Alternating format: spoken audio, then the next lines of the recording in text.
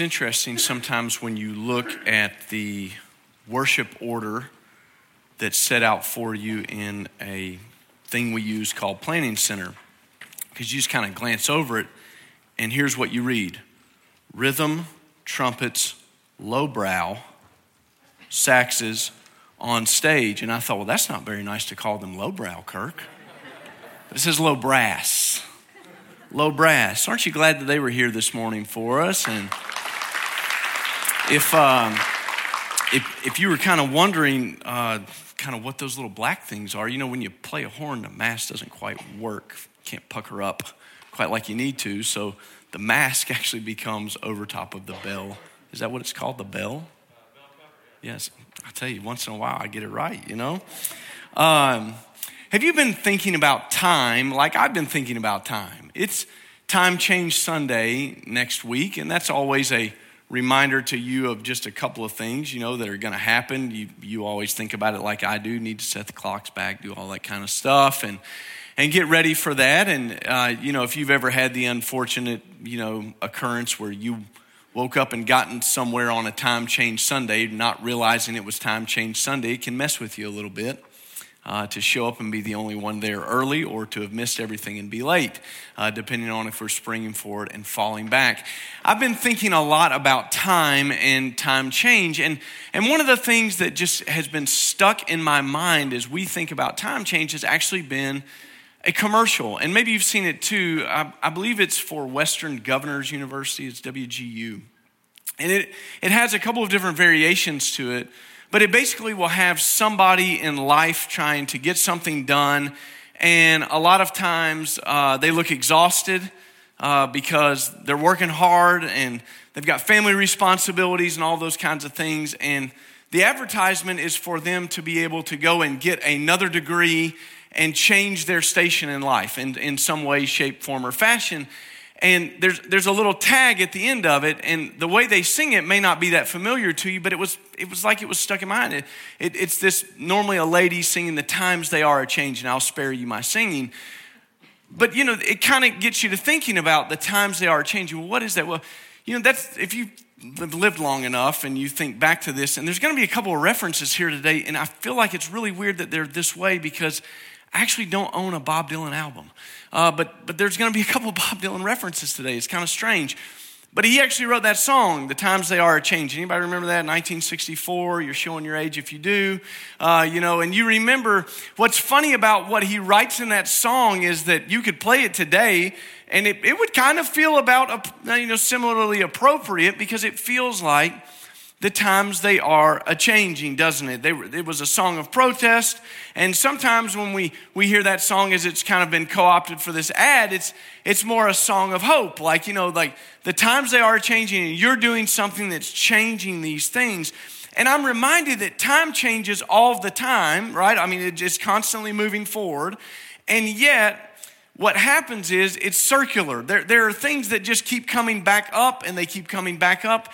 And if you watch history, if you're a student of history, what you see over and over again, the same thing, right? It just kind of keeps happening, and it happens in different cultures, different places, but it just happens. And I think we understand time, number one, is something that God gave us, right? Because God ordained there to be time. God exists in eternity, and so he's outside of time and space in the way that we think about it, in the way that we know it. So time exists in a way that we often kind of can't comprehend it from the viewpoint of God. I think that's a fair statement to say. God ordained days to be 24 hours. Now, what's funny about that is that I don't know that there's anywhere in Scripture that it actually talks about that God ordained it to be 24 hours. The invention of the clock is something that we came up with, right? But we use time to measure things. It's a measurement of a season, isn't it? I'm really glad this year that we're actually getting a fall. I love that. I love when we get 4 distinct seasons. I love when it's hot. I love when it's cold. I love the in-between. I love when the leaves actually change and don't just turn brown and die. I love that. I love when the blooms come out in the spring, and it marks something. It's a measure for our lives. Time is also used for us as a marker for things in the way we go about work and school, isn't it? There are certain things that happen in school that you get used to, maybe perhaps. There are seasons that mark the end of elementary school, and then you go into to middle school, or what we used to call junior high. And then you go into high school, and in high school you have these markers that take place. You know, there's proms and there's dances and there's football games and events and things that would happen that are markers on your timeline. It happens in work. It used to be that you worked somewhere and you retired. I remember when my grandfather got the gold watch, right?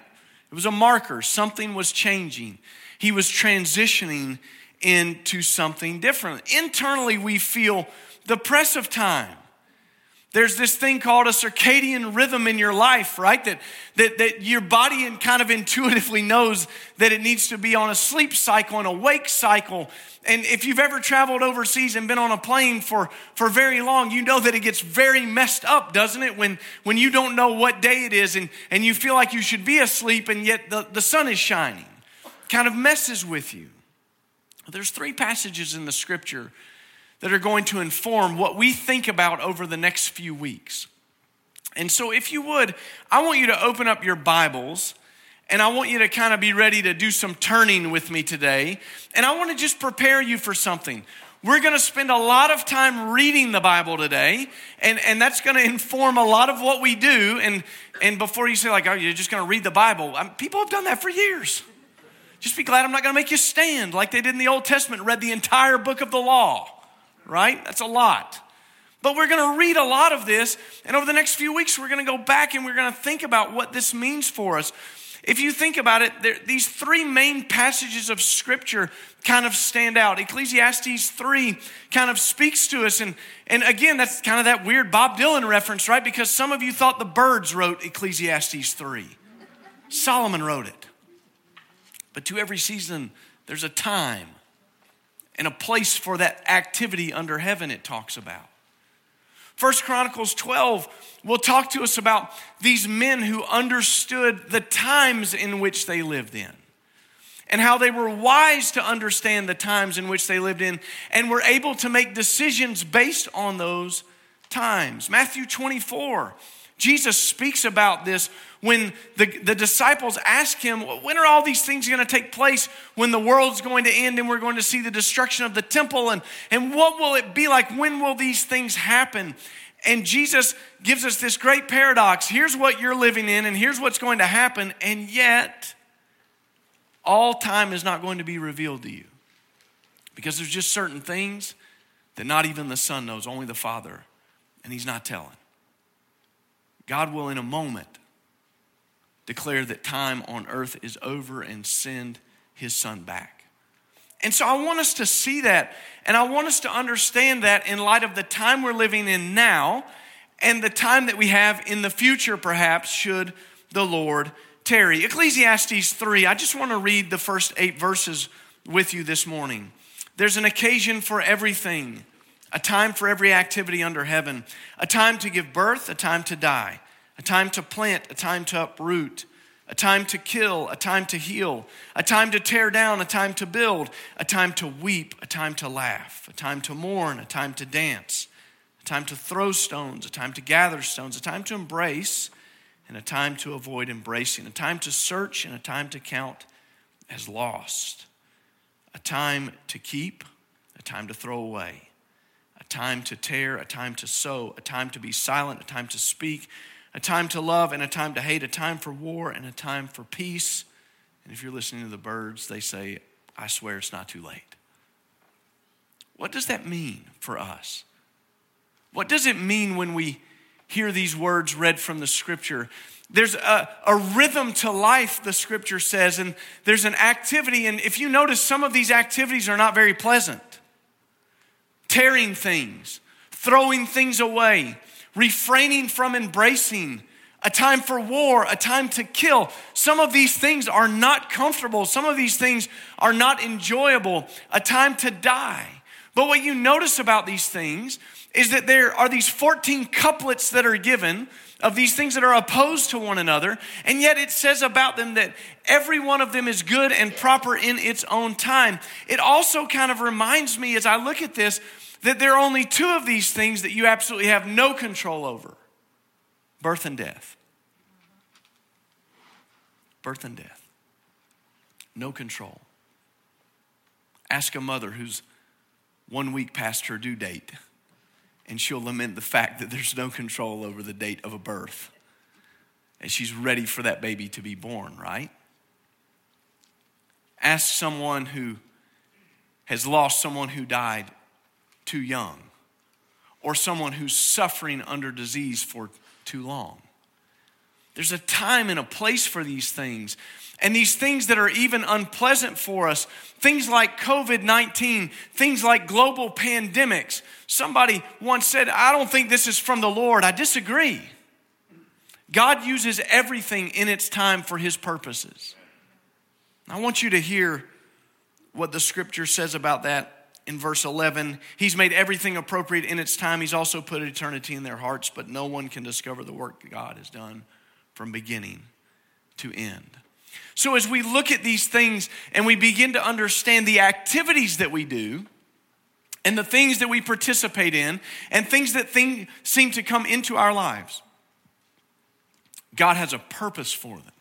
And God uses them, and he pushes us through time with these things, and they become markers of time for us. Turn to the New Testament, Matthew chapter 24. Matthew chapter 24, Jesus talks about time in the future as he gives us an answer for the signs of the end of the age as the disciples begin to ask him, when can we know that you're coming? How will we know that this is going to take place? What will be the signs of the time? And in verse 4 of Matthew 24, Jesus replied to them, watch out that no one deceives you. For many will come in my name, saying, I am the Messiah, and they will deceive many. You are going to hear of wars and rumors of wars. See that these things must take place, but the end is not yet. For nation will rise up against nation, and kingdom against kingdom. There will be famines and earthquakes in various places, and all of these events are the beginnings of the labor pains. The beginnings. I think we're living in the labor pains right now. I believe, as every generation of believers has believed, that the return of Christ is imminent and closer than it's ever been. And when we see these things that are taking place in our world, we have to frame them biblically, and it will lead us, and we'll talk about this next week, it leads us to understand because the Lord's coming back, there's an urgency to the way that we're living and a responsibility to the way that we're living. It becomes very important for us to see that. Finally, I want to read for you 1 Chronicles 12 and verse 32. David was assembling his kingdom. The transfer from Saul to David was taking place. And it starts listing these people, these troops, armed people that had come to David who were turning over the kingdom of Saul to David. And it just has this very, very strange line in it. Your Bible may say these men of Issachar in verse 32. Or if you're reading the CSB like I'm reading this morning, it says, from the Issacharites, the men of Issachar, who understood the times and knew what Israel should do. What a vague little reference, but an important one. Because it describes people who understood the days in which they were living. It's very easy for us to understand the days that have happened in the past. It's very easy for us to make kind of these pseudo prophecies about the days that are coming. And I'm trying not to do that as we go through this series. I don't have a lot of prophecy for you. I don't know that I'm a prophet, but I do believe that the scripture informs for us how we should live and this call on our lives to understand the days in which we're living and respond to them. For us to understand the days in which we're living and respond to them. It becomes very important in light of what takes place, not just in our little church, not just in our little city, not just in our state, not just even in our country, although what takes place is very important in our country. It affects us, but what we do here affects the world. I want you to think about it in terms of what's going to happen in the next 2 weeks in our country.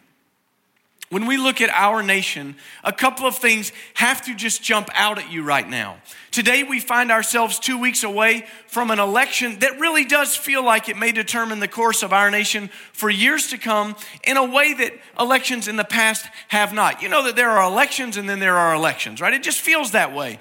And maybe it's because everybody's so stinking amped up right now.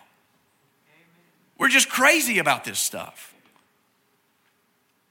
The difficulty lies with two competing visions for America that couldn't be more different.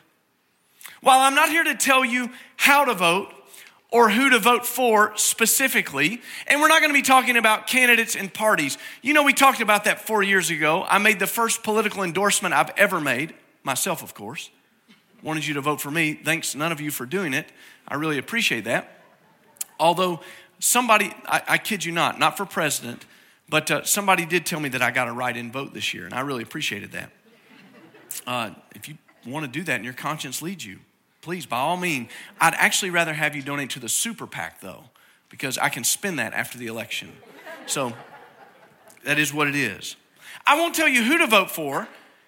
I won't exactly tell you how to vote, but I do want to examine the way this morning that we think.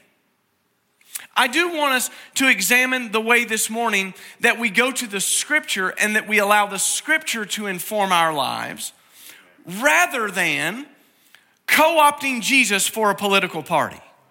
Can I tell you just one of the most frustrating moments of my life was to be a college student and have a college professor say Jesus was a Democrat. Jesus isn't a Democrat. He's not a Republican. He transcends all of that. He's not a Tory. He's not a Whig. He's not a whatever you want him to be. He's so much bigger than all of that. And we don't get the luxury this morning of co-opting Jesus for what we want him to do for us. It just doesn't work that way. I'm afraid what we see in our country and in the church is that we're asking the wrong questions. And if you ask the wrong questions, you may get the right answer to the wrong question, but it doesn't inform what you need to do. Here's what I mean by that. If you remember from the story of Saul, whom I just mentioned, how he lost his kingdom, Saul was given very specific instructions on what he was to do. There was a country that he was to go to war with, and he was to take nothing from them, none of the spoils of war. Everything was to be destroyed. He did that almost. He kept some of the good stuff. He kept the king alive so that he could kind of show him off, because that was kind of the tradition of the day. You show the king off and make him a spectacle and that kind of thing. But do you remember that when the prophet came to him, he said, "What is this I hear? Is that the bleating of sheep in my ear?" Oh, well, we kept the stuff so that we could sacrifice to the Lord.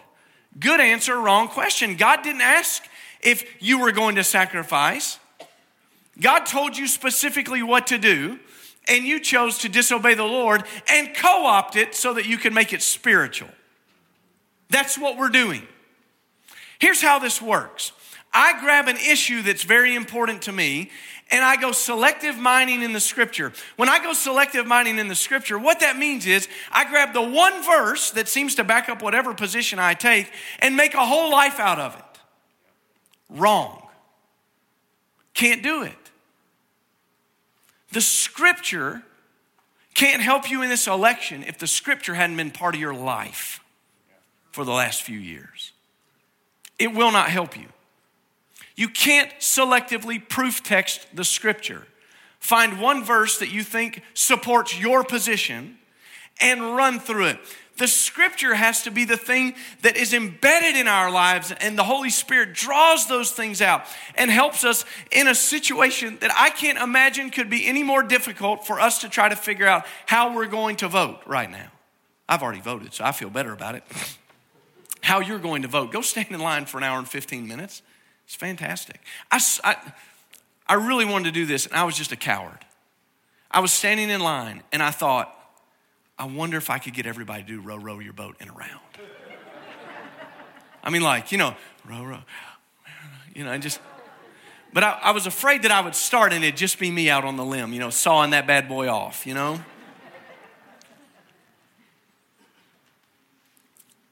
can't watch the cues from the culture and figure out how a country should be led. I don't know how many of you watched the debate the other night. At least it was a debate. I was a fan of the mute button. It was good to be able to hear people talk. But here's the thing that I'm reminded of. How many times, and pick either candidate that you want to hear, and here's what you heard, my plan. Well, what is your plan? What's my plan? Here's what debates are. Don't be fooled by this. Debates are like standing at a high school presidential debate where somebody says, no homework and free pizza. They have no power to do any of these things because we have checks and balances, right? You have to be able to work through these things together. You can't stand on an island. And so all the promises that are made by a candidate, they're figments of an imagination, right? Here's why. I just give you one here. I just give you one. Read my lips. No new taxes. But the world changed and the economy was tanking. And those promises can't always be kept, can they? It's just not always possible to do what you think you're going to be able to do until the pressure of life starts to take hold of you. Here's what I mean. I would imagine that George W. Bush had a very different idea about what his presidency would be marked by until 9/11 happened, right? There are certain things that you promise to do, but events conspire against you. Why? Because there's a time and a place for everything under heaven. And it happens that way. I think that President Obama, with very good intentions, really wanted to rid us of Guantanamo Bay. He wasn't able to do it. You can't do everything that you promise to do. And that ought to be a signal for believers this morning. That ought to be a signal for us that as we go to the scripture, for us to interpret the days and the times in which we're living, we have to have the scripture invade our lives and us then look through the scripture at the world in which we're living and make decisions in an imperfect world with imperfect people who have been chosen to lead us by imperfect parties because Jesus isn't over every one of them. That's the way that it goes. For us to understand the times in which we're living, we have to ask the correct questions. The incorrect question could be as simple as one offered by a religious leader last week. He said, I believe people should be happy. Find for me in the scripture where God talks to you and I about our happiness. I would rather you replace that with, I believe God wants us to be holy. Holy. What's going to happen in our country? After the debate, I went to Fox News and CNN just to see who won the debate.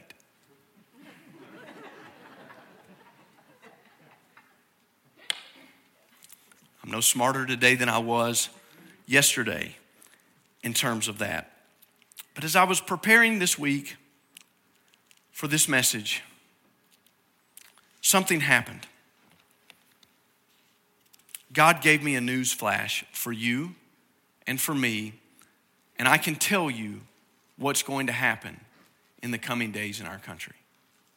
And it comes from the book of Jeremiah. Would you turn there with me? Chapter 18. Jeremiah had been given the unenviable task of being a prophet in the nation's decline and ultimate ruin. Nobody wants to be the bearer of bad news. Nobody wants to be the one who presides over the ship that's sinking. But essentially, that's where Jeremiah found himself. He struggled with it. And God gave him a word. And I believe this is a word for us this morning. It's a word for our nation. And I'm going to tell you, this is the news. You don't need to turn to Fox. You don't need to go to CNN, USA Today, the Tennessean. This is it. Jeremiah 18, verse 6. House of Israel, can I not treat you as the potter treats his clay. This is the Lord's declaration. You ready? Just like clay in the potter's hand, so are you in my hand, house of Israel. At one moment, I might announce concerning a nation or a kingdom that I will uproot, tear down, and destroy it. However, if that nation about which I have made the announcement turns from its evil, I will relent concerning the disaster I had planned to do to it. At another time, I might announce concerning a nation or a kingdom that I will build and plant it. However, if it does what is evil in my sight by not listening to me, I will relent concerning the good I had said I would do to it. So now say to the men of Judah and to the residents of Israel, this is what the Lord says. Look, I'm about to bring harm to you and make plans against you. Turn now each from your evil way and correct your ways and your deeds. That's the news. If we think for a moment that God doesn't care about the evil that exists in our country, we're fooling ourselves. 40+ million babies slaughtered. To say that God doesn't care about that is to not understand the mind and the heart of God.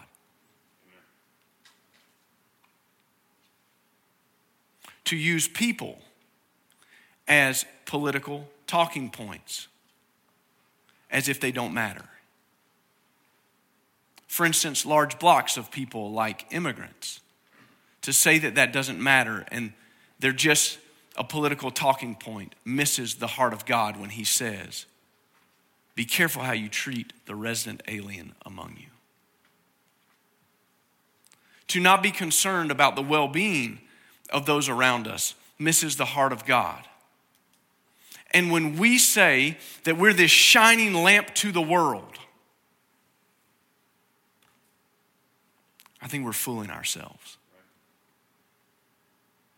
We're like brass that has become tarnished.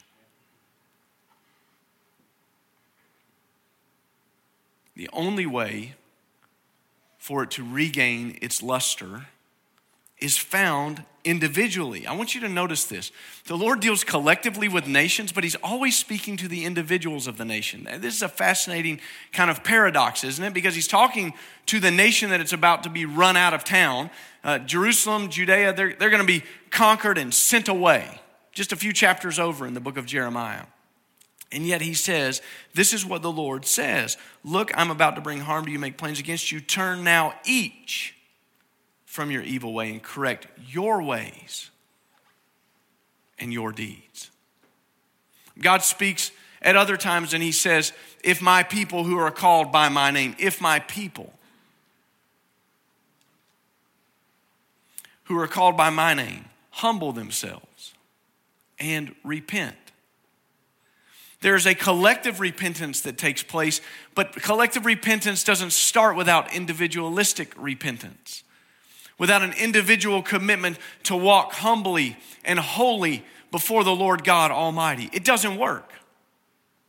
And so when we look at this, we have to understand that before we worry about the next conspiracy issue or the next social issue or the next policy that's going to be brought forward, we have a greater issue in our country, and it's the issue of wickedness. And we have a part to play in that. How do we do that? We go before the Lord and we begin saying, search me and try me and see if there's any wicked way within me. Lord, search me. Start with me. If I have said what you have called evil is good, forgive me, Lord. Change my heart to your ways. You see, if we understand this properly, we understand that we can't ask the wrong questions and get the right answers, because all knowledge comes from the Lord. And if we're understanding wisdom and we want to understand the times in which we're living in, we understand that the beginning of that wisdom is from our knowing the Lord, the fear of God. Not the fear of man, not trying to go along with a party, not trying to just say that this little issue over here is my issue and everything has to fall in line with. No, we have to understand the days in which we're living. These days are evil. So we're told to redeem the time because the days are evil. Making the most of the time. Doing something with the time. So before we worry about what's going to happen over here or what's going to happen over here, we ought to be worried about what's happening right here.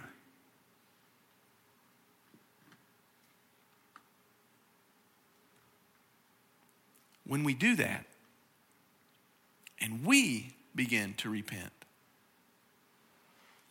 and not attach ourselves to an issue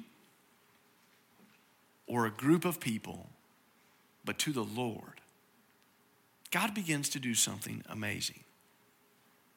Jesus said that our light would be like a city set on a hill for all to see. When you're in the dark, light draws you to it. You ever notice how that happens? Somebody's walking down the road and they've got a flashlight and everybody kind of huddles up right on them, right? They don't walk too far behind. They don't walk far out on the right outside of the beam of that light. We want to be together. We want to be able to walk in that. It's an attractive thing for us to see that happen. That's our nation, but our church. Our church has a calling to live holy before the Lord, not to live as Republicans and Democrats, not even to live as independents, but to live as Christ followers. To live holy before the Lord, trusting Him for the times in which we live. What does that mean? It means that God may do as He did in the book of Jonah and relent on sending judgment as people repented. It may mean that He does not. Our job remains the same. Our calling remains the same, to live holy before the Lord, trusting Him for the times in which we live. No man, no woman determines the times in which they live. They do determine their response to the times in which they live by living with faith. Our responsibility in understanding those times means that we draw near to the Lord and in His word and in prayer.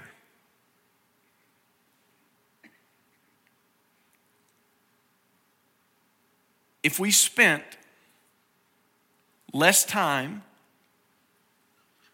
posting the latest garbage article on a social media platform that, depending on what you think about, is going to censor that anyway. If we spent less time there and reading that and being worked up about that and talking about that, we might have more time to spend in the Word. We might have more time to find out what the Father's heart is for an election. We might find out what God has to say to us about the days in which we're living, because there's nothing new under the sun. Pandemics aren't new, folks. People have been living with those for years. We're not the first believers to do it. Tough times are not new. Political conspiracy and upheaval and turmoil is not new.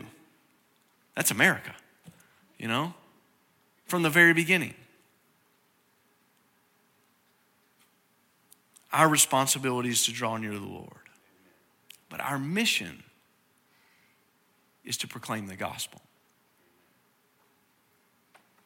Today, we've invited you to be part of something that's massive. We've invited you to be part of moving the mission back out into the streets. I told our staff this past week. Over the last 7 months, I couldn't be more proud of how they have handled a pandemic. I'm very grateful for how they have done that, how they have worked in that.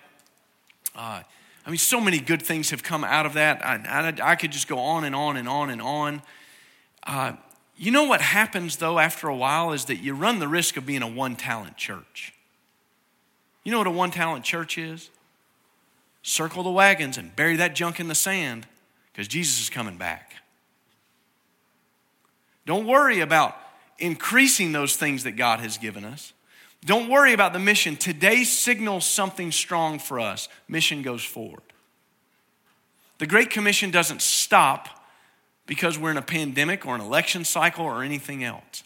And today, people are going to get a little box laid on their doorstep that has a gospel track in it. It has some resources in them that hopefully will help them stay alive if they do the things that we're asking them to do and check their smoke detectors and take the Nashville Fire Department brochure and look through that. Those are all things that are important. But this is an important signaling moment for you as a church that we're not going to be a one-talent church that buries the stuff in the sand and sits on it. We're going forward. We're moving forward. We're moving forward in light of difficult days. We're moving forward in light of the fact that this is going to be this way, we believe, for a while. It's not changing overnight. Somebody said to me the other day after the election, we won't have to worry about any pandemic. I wish that was true. Wouldn't that be great? I don't know that that's going to be true. I don't think it's going to be true. But I'd love to be wrong on that one. Wouldn't you? That'd be one conspiracy. I'd be like, yeah, great, good. Let's all move on. Nobody will be sick anymore, right? I mean, that would be great. However, here's the problem. If this hangs around, what are we going to do? How then will we live? How are we going to move forward? How are we going to tell people that we're holy and set apart and that God has a plan for their lives and that the gospel is an invitation for them to come with brokenness and leave healed and whole? How will we do that? We have to find ways to do that. This is something that we had intended to do in April. God set that aside. We weren't even a meeting in church then. I think the timing of it is perfect today. The timing is perfect because it reminds us and the world that there's something bigger than right now. Can I remind you of that for a minute? There's something way more bigger than right now, even the next 2 weeks, or if you want to look at it, the next 4 years and change, whatever it would be that the next president is elected. There's something way more bigger than that. Jesus is coming back. He's coming back.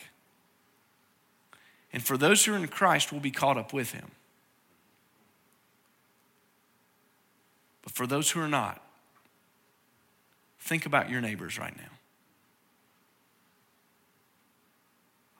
Think about that sweet person that lives across the street from you, whose car never leaves the house, ever. Not just during pandemic time, but it never leaves the house on a Sunday morning because they have no relationship with Christ. And if they die, they'll spend eternity separated from him. Do you believe that? If you don't believe it, go home after this, eat some food, kick back, turn on NFL football, sleep, enjoy the day. But if you believe it, if you believe that what Jesus said is true, then we have a calling and a mission that must go forward.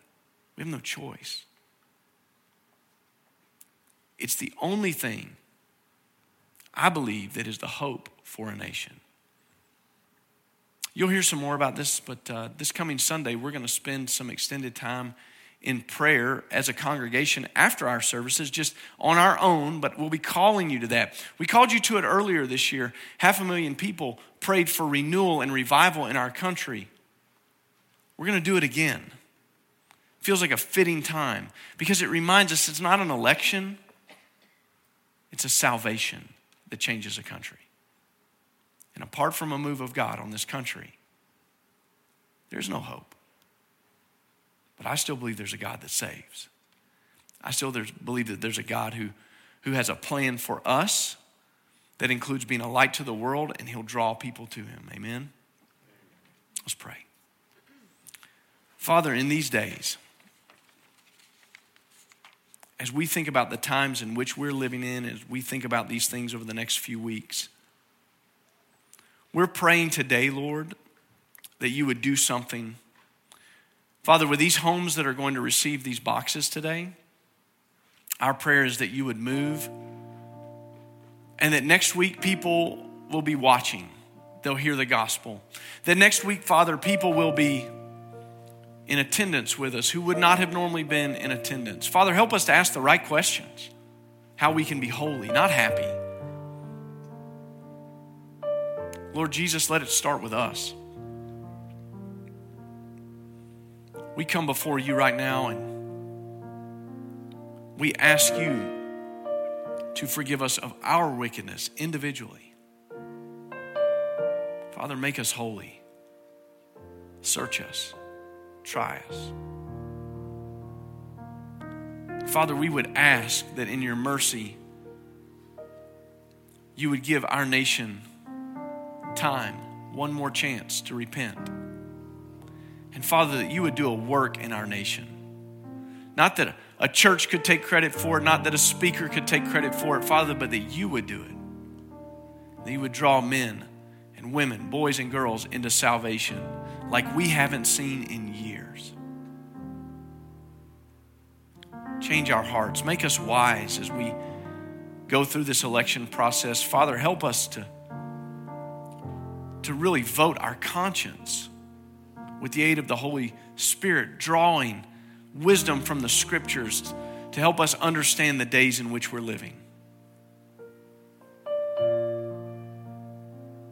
God, give us hope and a future.